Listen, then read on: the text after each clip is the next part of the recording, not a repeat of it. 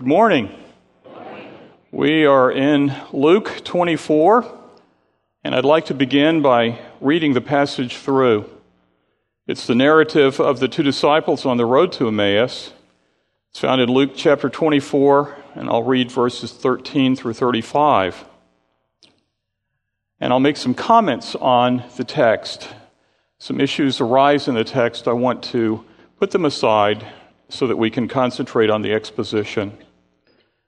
Now, that very day, what day is that? It's the greatest day in the history of the world.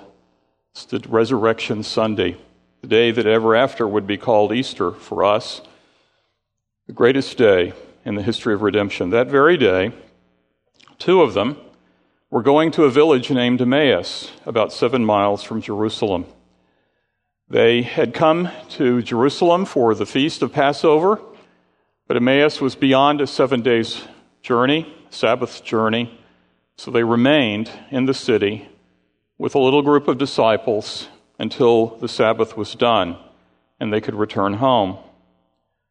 And they were talking with each other about all these things that had happened. And while they were talking and discussing together, Jesus himself drew near and went with them. By a careful reckoning, I think it's around noontime, Jesus comes up alongside of them. The streets are packed with pilgrims leaving Jerusalem, just like they. And someone comes up alongside of them, but their eyes were kept from recognizing him. It's very apparent that they knew him intimately and well. They had had meals with him. They knew his teaching. They understood, they loved him more than just understood his message. They were heartbroken at all that had happened in these last days.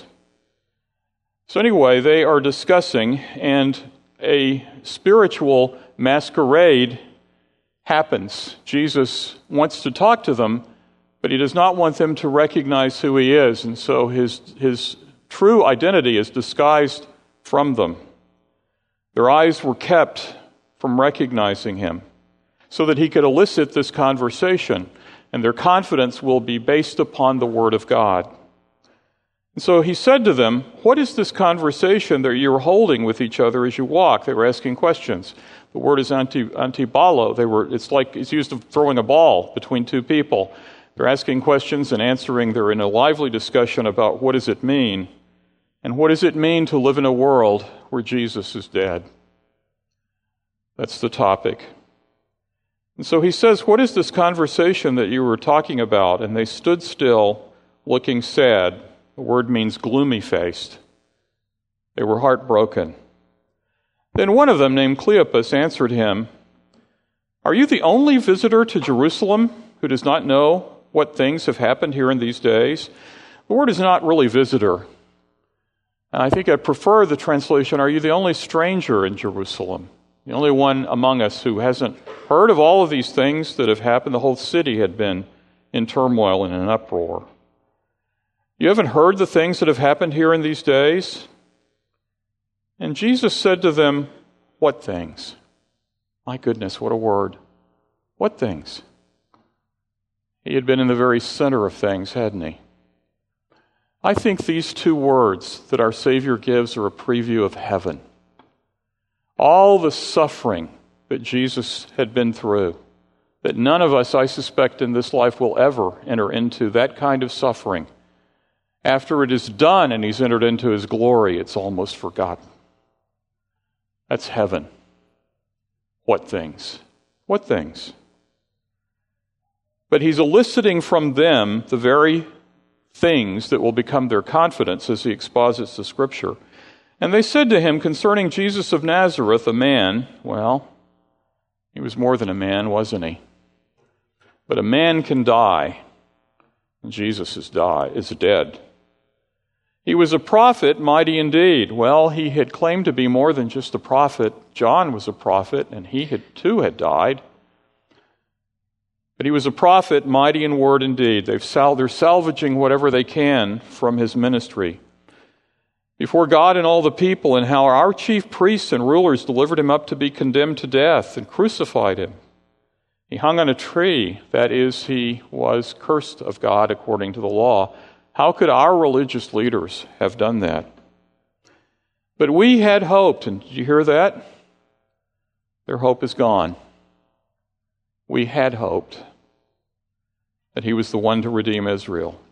Yes, and besides all this, it is now the third day since these things happened. Now that is what provokes the Lord's response. It is the third day. Moreover, some women of our company amazed us. They were at the tomb early in the morning, and when they did not find his body, they came back saying that they'd even seen a vision of angels who said he was alive. And some of those who were with us, namely Peter and John, went to the tomb and found it just as the women had said. But here's the fact. But him they did not see. They're living in a world where Jesus is dead. And he said to them, O foolish ones, and slow of heart to believe all that the prophets had spoken. That translation makes it a little bit rough, I think, a little bit harsher than it really is the intention. The word is anoetes. It means one without reasoning. They know the Scriptures. They know the Scriptures well. Jesus will rehearse all of Moses and the prophets, but they don't know the patterns. They haven't seen by reasoning the way that the Scriptures hold together and support the claims of Christ in his suffering. It's not enough, Jesus is telling us, just to know the Scriptures. You have to know the patterns, or it leads to sorrow in this life. So in that sense, they are foolish, but it's because they are unreasoning about the Scriptures and slow of heart to believe all that the prophets had spoken. Was it not necessary that the Christ should suffer these things and enter into his glory? They're slow of heart to believe in resurrection. We're raised with that idea. We see it in the Bible. But they weren't in a world where resurrection was common. Jesus had raised the dead, but now Jesus is dead. And who is there among us who can raise him? So, beginning with Moses and all the prophets, he interpreted to them in all the Scriptures the things concerning himself. Moses, all the prophets, all the Scriptures, everything in the Scripture speaks of him, and particularly of his death, burial, and resurrection on the third day. So they drew near to the village which they were going. He acted as if he were going farther. That's part of that masquerade. He pretended like he was going to continue on. Emmaus is to the west, going to the west, to prompt them to invite him to their home. And they urged him strongly, saying, "Stay with us, for it is toward evening, and the day is now far spent." So he went in to stay with them. He always comes when he's invited. And when he was at table with them, he took the bread and blessed and broke it, and he gave it to them, and their eyes were opened. And they recognized him. And he vanished from their sight. It's a different world. And they said to each other, "Did not our hearts burn within us while he talked to us on the road, while he opened to us the Scriptures?" And they rose that same hour and returned to Jerusalem, and they found the 11 who were still without hope. And those who were with them gathered together, saying, "The Lord has risen indeed, and has appeared to Simon." And they told what had happened on the road, and how he was known to them in the breaking of the bread. Let's begin with prayer. Our gracious Father, we thank you for this precious word from our Lord, your Son, our Savior, and how he showed mercy, and how he comforted his own. And he ever lives to comfort us through his word and by his intercessory prayer on our behalf, and by his heart longing as our bridegroom to be forever with us. We pray that our hearts might respond as well, that the Spirit might quicken us, that our hearts would burn within us, burning and longing for our precious Lord. For one day we will see him, and be embraced by the nail-pierced hands. And when longing for that day, we live in hope, even though we live in the sufferings of this age. Grant us favor to open the passage before us for Jesus' sake. Amen. I'd like you to go back in time with me to Sunday, April 5th, the year of our Lord, 33. We are in Jerusalem. It's about 6 a.m. by our reckoning, which is about a half an hour before sunrise.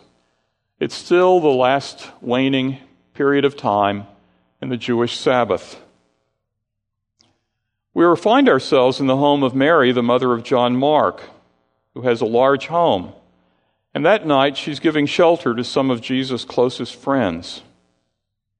On Friday, the day before yesterday, they had seen their beloved prophet tortured and crucified to death, barely 36 hours before.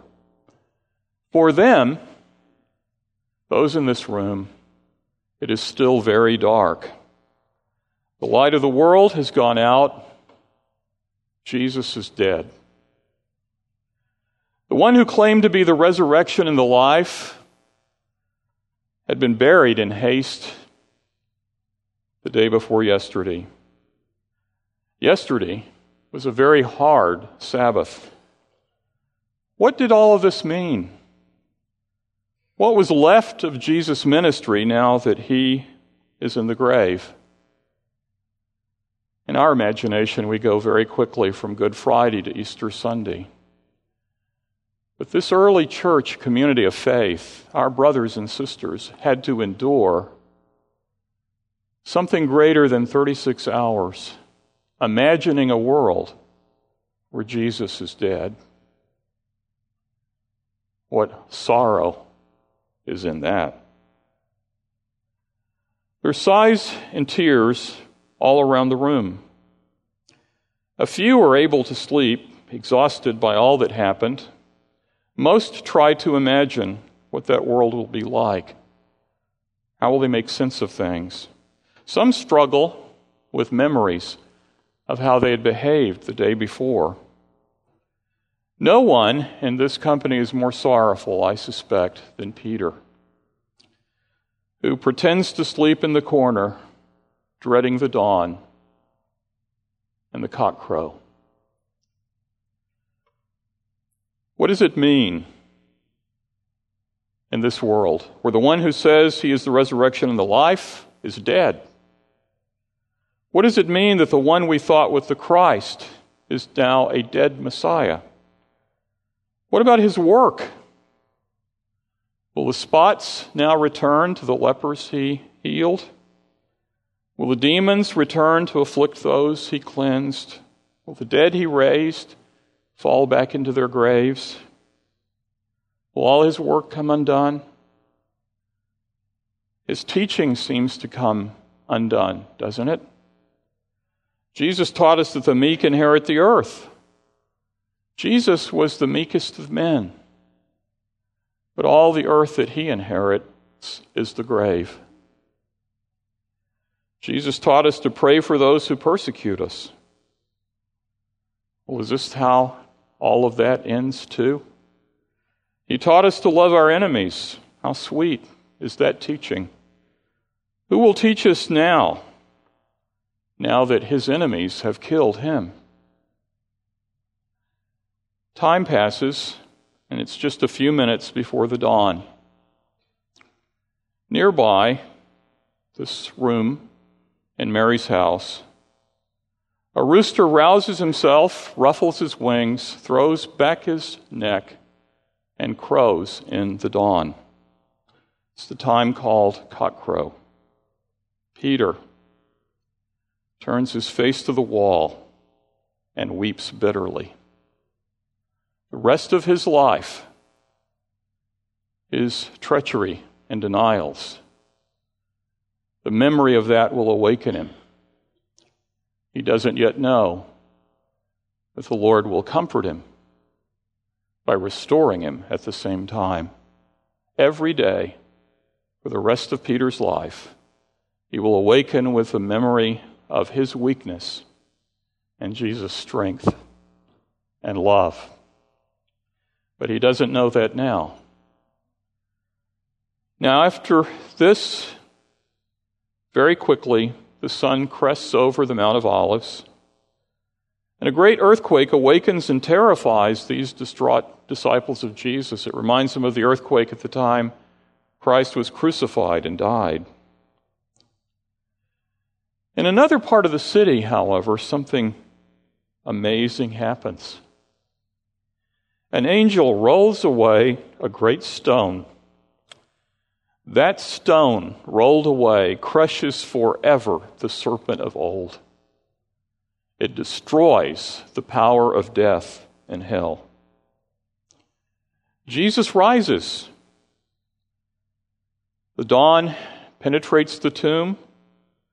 His heart is filled with love and joy for his Father, who is vindicated, the meaning of his death. He turns and sees that the stone has been rolled away. He is about to receive the keys of death and Hades. When he crosses from that tomb into the outer world, it represents the high priest leaving the Holy of Holies, leaving the presence of God alive, which means that God has accepted his sacrifice and put away the sin of the people. So he eagerly awaits crossing that threshold. But before he leaves the tomb, he hesitates. He takes the linen napkin that had been over his head. He rolls it in a very his customary but very unique way, and sets it by itself and leaves it there. He's thinking about Peter and how he will comfort him. Evidently, there was something about the way that he folded. I think he'd prepared that for 3 years. I remember my mother, when she would set a table for guests, she had linen napkins, and there was a unique way that she folded them. I've never seen that since she went to be with the Lord 11 years ago. Never seen it before or after. If I came home and I saw a napkin folded just that way, my heart would race. The Lord did that because he knew Peter was coming. And that was the proof that the evangelists say when he saw that napkin folded up by itself, Peter believed. He knows Peter will see it and be comforted. Comfort. There are some sweet yet broken-hearted women fast on their way to the tomb right now. Jesus must meet them. He wants to comfort them too. To take away their sorrow. You see, they come bearing spices. And he has no need of spices. They come with tears. They have no need of tears. Yet they don't realize that. This is the great day of the world's redemption. This is the very day that all the Old Testament looked forward to. The great day of triumph for the Son of David. Now, what could Jesus have done on the great day of his great victory? You might think that he could have gone to show himself to Annas and Caiaphas, the high priests. He could have presented himself to the Sanhedrin of the Jews that had condemned him. He might have sought out King Herod or perhaps Pilate. But Jesus does not parade in triumph before his enemies on his great day. This day, the greatest day in the history of the world, the entire day will be spent comforting his broken-hearted disciples. It's our Savior. In the morning, he will bring comfort to the women from Galilee and Mary Magdalene. In the afternoon, he will meet Cleopas and his companion on the road to Emmaus. That is how he will comfort his friends. It's how he comforts us. Those of you who know his love know how he still comes to you in the days of sorrow to comfort. Well, what is it that the dialogue entailed? Luke doesn't report that dialogue,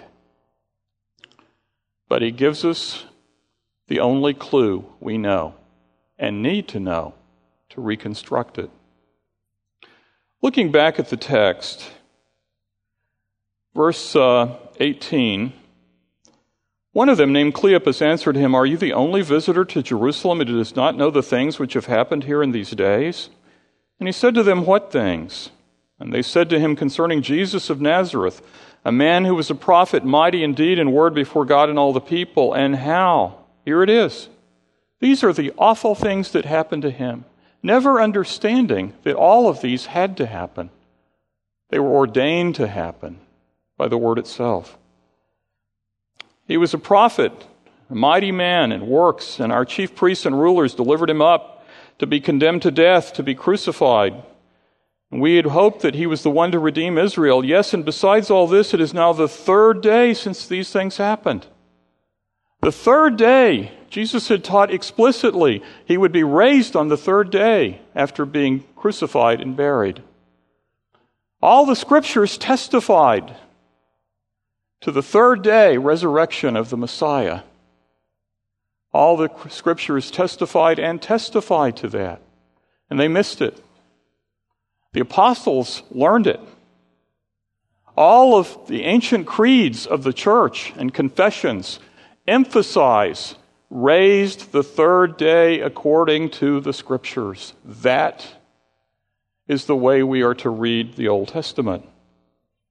To look for and see the third day.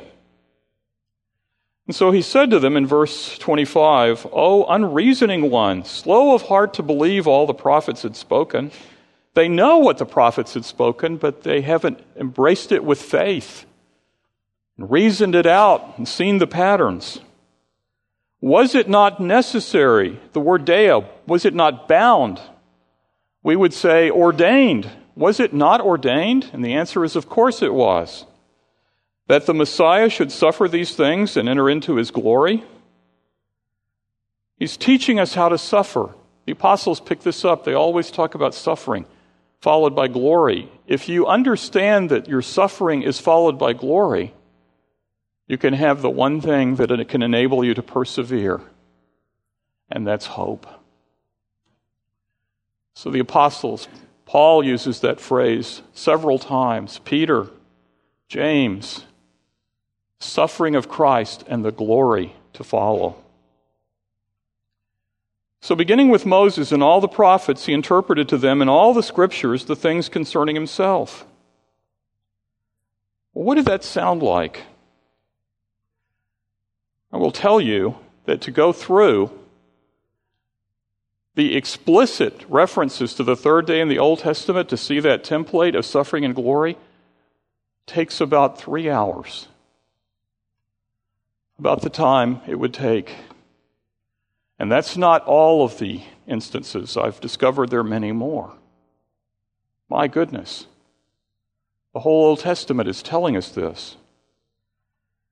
Let me take you a little bit along that journey with them. Passages that I'm confident Jesus would have appealed to demonstrate that history was not off course, but it was precisely fulfilling everything that Moses and the prophets had said. He began with Moses, we're told. Chapter 1, we are taught the third day resurrection. How? Do you remember what happens on the third day of creation week? God brings forth the grass, the vegetation, and the trees bearing fruit. Organic life forms that we recognize first emerge from the world of death on the third day of creation. All of those, by the way, become emblems and figures of speech of Jesus, who speaks of it. Unless a grain of wheat falls into the earth and dies, it remains alone. But if it dies, it comes forth. It's a picture of resurrection.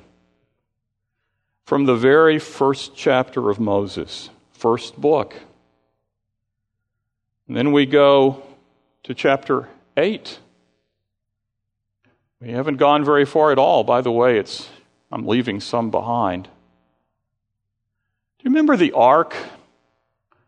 God's promise to that covenant family of Noah? The ark comes to rest upon the mountains of Ararat. Moses hesitates to tell us the day. It's the 17th of Nisan. Why is that significant? Because for the Jews, when they would read that, they would know the 14th day of Nisan is Passover. 3 days after the Passover sacrifice was to be ordained, the ark came to rest in a new world. 3 days. Easter.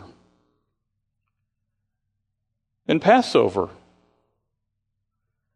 3 days after Passover, the first Passover in Egypt, when Israel is in bondage to the taskmasters of Pharaoh. They leave Egypt, which is the land that represents death in the Bible. It's the cult of the dead. It's the land of graves. Moses had asked Pharaoh, "Let us go a 3-day journey into the wilderness." And Pharaoh would not let him because a 3-day journey from Egypt would take them beyond the jurisdictional limits of the land of death on their way to be regathered to their fathers, an emblem of resurrection.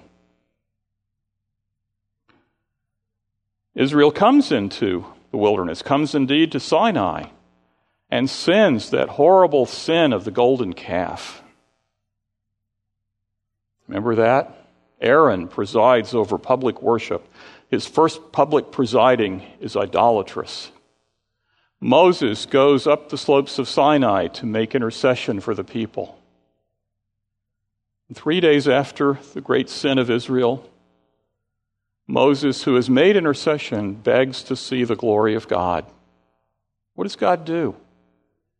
He takes him and places him in a cleft of the rock. Emblematically, he is entombing him in the rock. And on the 3rd day, after Israel's great sin, he comes forth, his face filled with the glory of God. Wasn't the 3rd day the day when the righteous would be delivered from a piercing unto death, just like a crucifixion? A piercing. Didn't God deliver his righteous on the 3rd day? Remember that Isaac was saved from the piercing knife of his father on the 3rd day when God pointed out the mountain Moriah. On the 3rd day, Isaac was delivered from death and restored to the love of his father Abraham. What about the spies of Joshua? You remember that Rahab had buried them under stalks of flax, which is always associated with linen and the shroud. She buried them to hide them. And then as they made their escape, she told them, "Wait 3 days in the Quaritania Mountains before you make your return to the camp of Israel and Joshua." 3 days after they are emblematically buried, and under the threat of the sword of the king, they are delivered from death and restored to Joshua and the camp. What about David? Saul takes his spear and wants to pin him to the wall. And he escapes into the night. And there is that back and forth. And the masquerade. Michal dresses the household idol with a goat skin to make it look like David is sick in bed. And they go back to Saul, and he sends them again to arrest David, even if he's sick, to bring him back.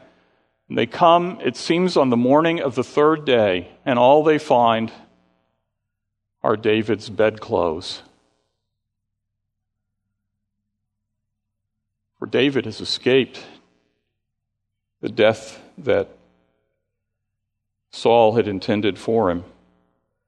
David again was delivered from the piercing sword of the angel of the Lord, when on the third day he goes out to confront the angel who had brought pestilence to Israel. He places himself to protect Jerusalem. The angel is turning now south toward the city of David. But the 3 days have expired, and the angel of death sheaths his sword. David is spared death on the third day. Daniel. King makes a decree. You can't worship anyone except me for 30 days. Daniel goes to his house and opens his windows publicly to worship the Lord, the true God. The minute he kneels in prayer the first time, he is a dead man. He prays 3 times. Isn't that interesting? On the second day, he is condemned. The king tries to release him and can't. On the evening of the second day, they lower Daniel, faithful Daniel, innocent Daniel, into a den of death, a lion's den. Stone is rolled over the mouth, sealed with the seals of the king. The king goes to spend a sleepless night, saying, I can't deliver you, Daniel, but the God you serve, he must deliver you. And early in the morning of the third day after Daniel is condemned, the king rushes to that den. He calls out, he hears the voice of Daniel. God has sent his angel to deliver him from death and the piercing teeth of the lions. The king gives command, the seals are broken, the stone is rolled away, and Daniel is lifted up, ultimately to be exalted to the right hand of the great king, who himself will send out letters to all the known world, commanding all of his subjects to worship the one true God, the God of Daniel. So God has delivered his righteous, hasn't he, from the piercing knife, the piercing sword, the piercing spear, the piercing teeth. Can he not deliver his righteous ones from the piercing of the nails? Wasn't the third day a day of triumph for the son of David? Isn't there something about that son of David that has a power, unique power on the third day? What about Hezekiah? Didn't Isaiah prophesy that he must die? But he wept, and he was heard for his much weeping. And God extended his life and told him, you will be healed of your disease. And on the third day, you will go up to the temple to give thanks for having been delivered from death. What about King Jehoshaphat? You remember all his enemies had gathered.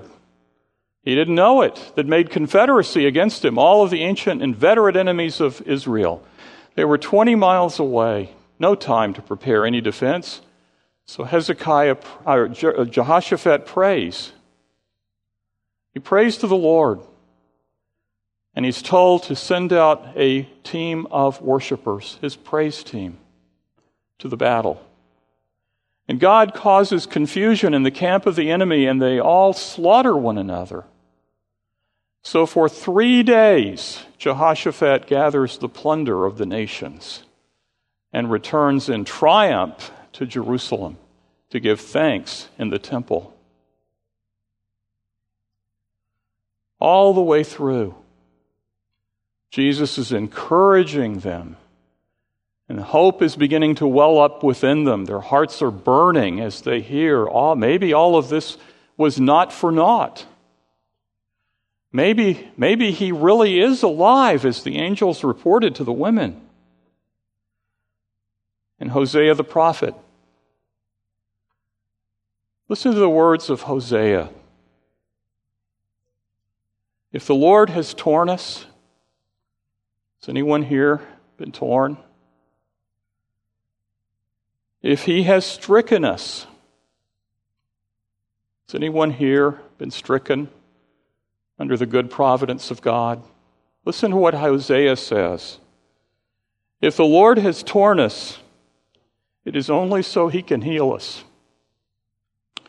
If he has stricken us, it's only so he can revive us.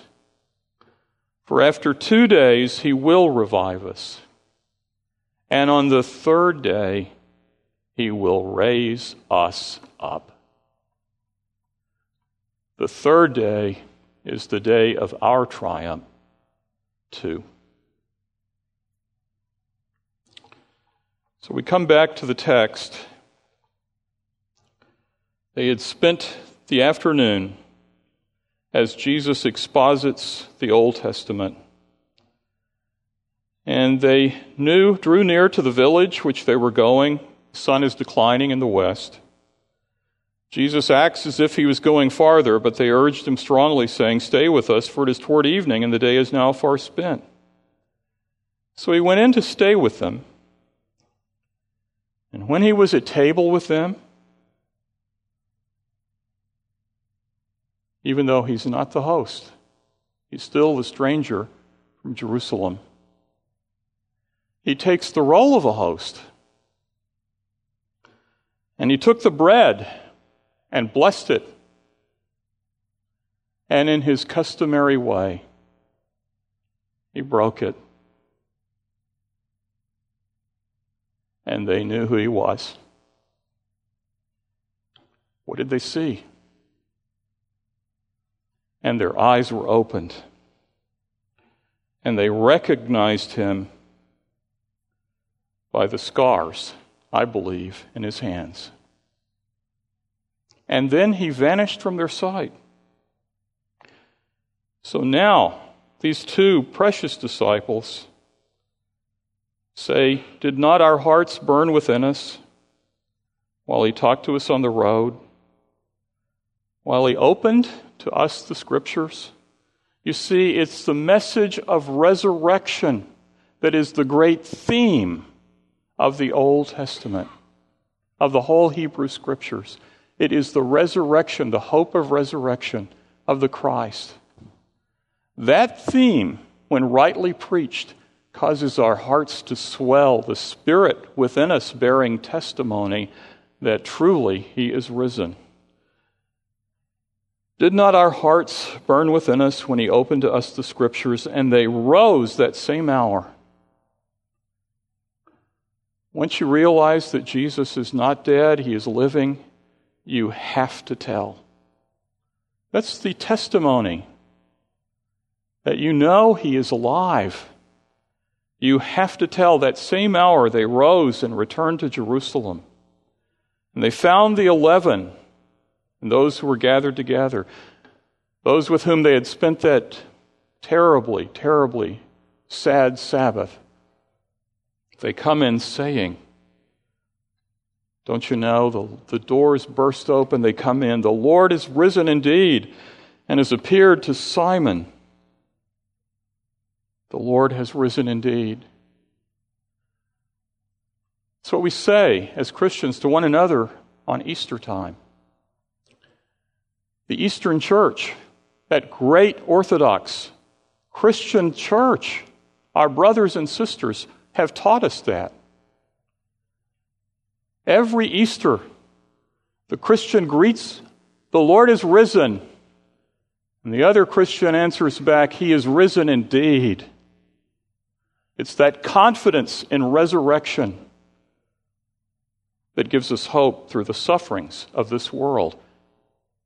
It is ordained that we should suffer, but we don't have to suffer without hope. We can suffer with great hope, knowing that our Lord is not dead, but living. So they rose that same hour and returned to Jerusalem. They found the 11 and those who were with them gathered together, saying, "The Lord has risen indeed and has appeared to Simon." And they told what had happened on the road and how he was known to them in the breaking of the bread. Do you know him? When we set this sacred supper and you were invited to take and eat, why, those were the verbs of our fall into sin and death. She saw the fruit of the tree. It was beautiful and good for food and desirable to make one wise. She took and ate and gave. Jesus makes the verbs of our fall when he says, "This is my body broken for you, take and eat." He makes the very verbs of our fall the verbs of our salvation. And Eve and Adam took and ate, and their eyes were opened, and they knew they were naked. They knew their shame and guilt. These precious disciples likewise took and ate, and their eyes were opened. But instead of their shame, they knew him. He who covers all of our sin and shame. Jesus has restored us to the garden, just like he restores Mary that morning to the garden. She thinks he's a gardener. Oh, but he is our new Adam. More than a man, a divine man, and one who loves us and comes to us to comfort us in our times of sorrow when we forget that the Lord is risen. Yea, he is risen indeed. Father, we thank you for your word. It is all our comfort, all our hope. Grant that we might not be unreasoning disciples, but in studying it we might see its patterns and see how all of the scriptures are pointing to your Son, our Savior. May he be lifted up for now and evermore in our hearts. Amen.